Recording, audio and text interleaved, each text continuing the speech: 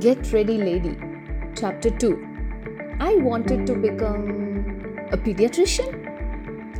I lost my younger sister when I was 4 years old. Since then, my parents and I wanted me to become a pediatrician to provide free medical service for poor children in our place. During my 10th grade, in a career counseling session, that's when I started thinking for the first time, do I have it within me? Am I brave enough to be a doctor? I started thinking, what am I good at? Fashion designer. Yes, I love to dress up. My friends say I choose the accessories so perfectly for the dresses and I have my unique style.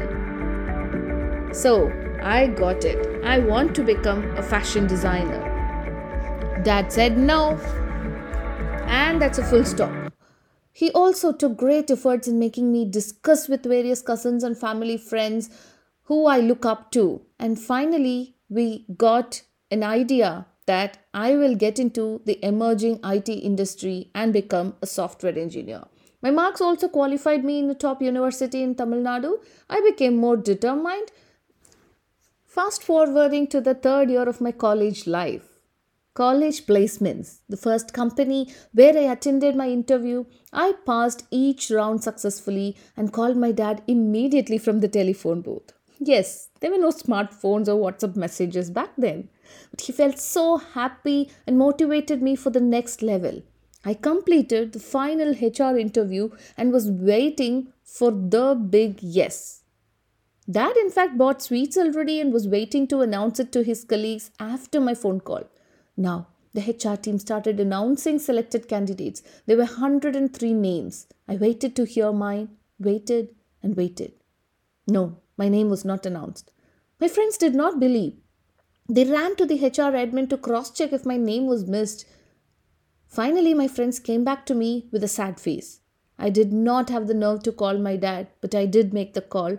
I just cried, wept a lot. My dad controlled his tears and left early from office, trashing the sweet packets. But from that day, I was more a serious person. I was angry, determined, ferocious, I should say, aggressive person, very passionate and hardworking, just focusing on my placements.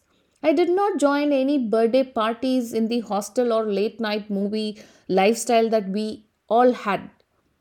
I focused and thought only about placements. My life's aim was to make my parents' dream come true. After 3 months, TCS came for placements. I did not tell anything to my parents about the interview, but as you all guess, yes, I got selected, placed in TCS, and wow.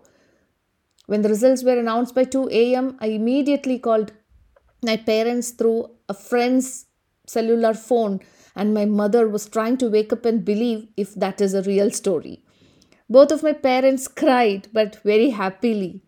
The next day, both of them went to their office with a lot of sweets, but more lot of smiles and pride on their face. That's how my career started as a software engineer trainee and then assistant systems engineer, and finally came to a situation where I have to choose for a HR role or on-site role. Meanwhile, I became Mrs. Narmada Kamalakkannan in a couple of years. From aiming on-site role or becoming a HR, my aim shifted to looking for a role which does not have night shifts so I can get better work-life balance. A year later, very successful project deliverable happened. Abhi, Durga, Shruti, my close friends were selected to go to on-site. Because Shruti decided to go for her MBA, I was selected for that role to go to on-site. My husband was very supportive and said that I could pursue my career ambitions. But the doctor said no. I was pregnant. That is when my on-site aspiration ended where it never started.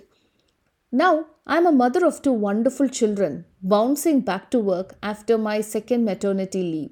A leadership role is waiting for me with lots of expectation and commitment. The girl who wanted to become a doctor, a pediatrician, fashion designer, computer engineer, HR is now thinking if I should be able to work or not. All my first 20 years in life, I was asked to focus on studies and was motivated to be passionate about career of mine, which I might or might not quit in my 30s. Is that even fair? But friends, do you have a similar story you can relate to? Where you always get inclined towards working and achieving or you were forced to? Now, enough of my personal history. Let us think of how deep the word career is rooted into your heart. The first step about the word career is to think of you.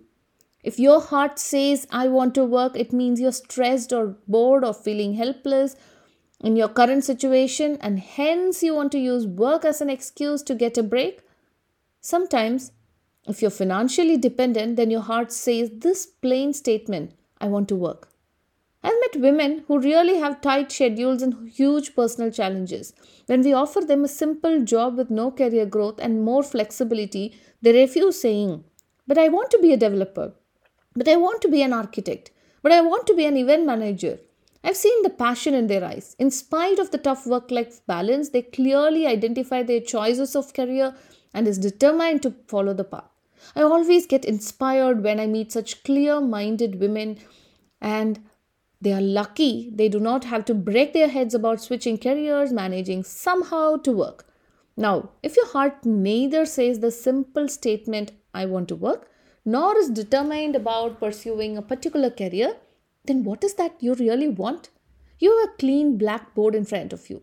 Yes, you have to start right from scratch to find the new you. You have to work out the plans for you. Remember, there's only one disclaimer. It is not going to be too easy, but you're definitely capable. We women have a tendency to enjoy and face challenges. Maybe that is why nature has chosen us to give birth to a child. It's a clear indicator to show that we are capable of handling challenges. Anyways, on that spirit, the book helps you to list down what are the things you have in your life which you always want. What are the things you don't have in your life but you want it?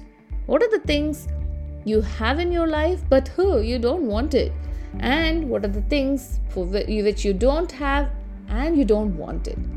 Sit down, think through, write down the 4 answers, keep introspecting. The grid will help you get triggered when you're feeling low. The grid will guide you where to focus on acquiring things in your life and what to let go. The grid will also help you understand when and what career to pursue. See you in the next episode. Get ready, lady.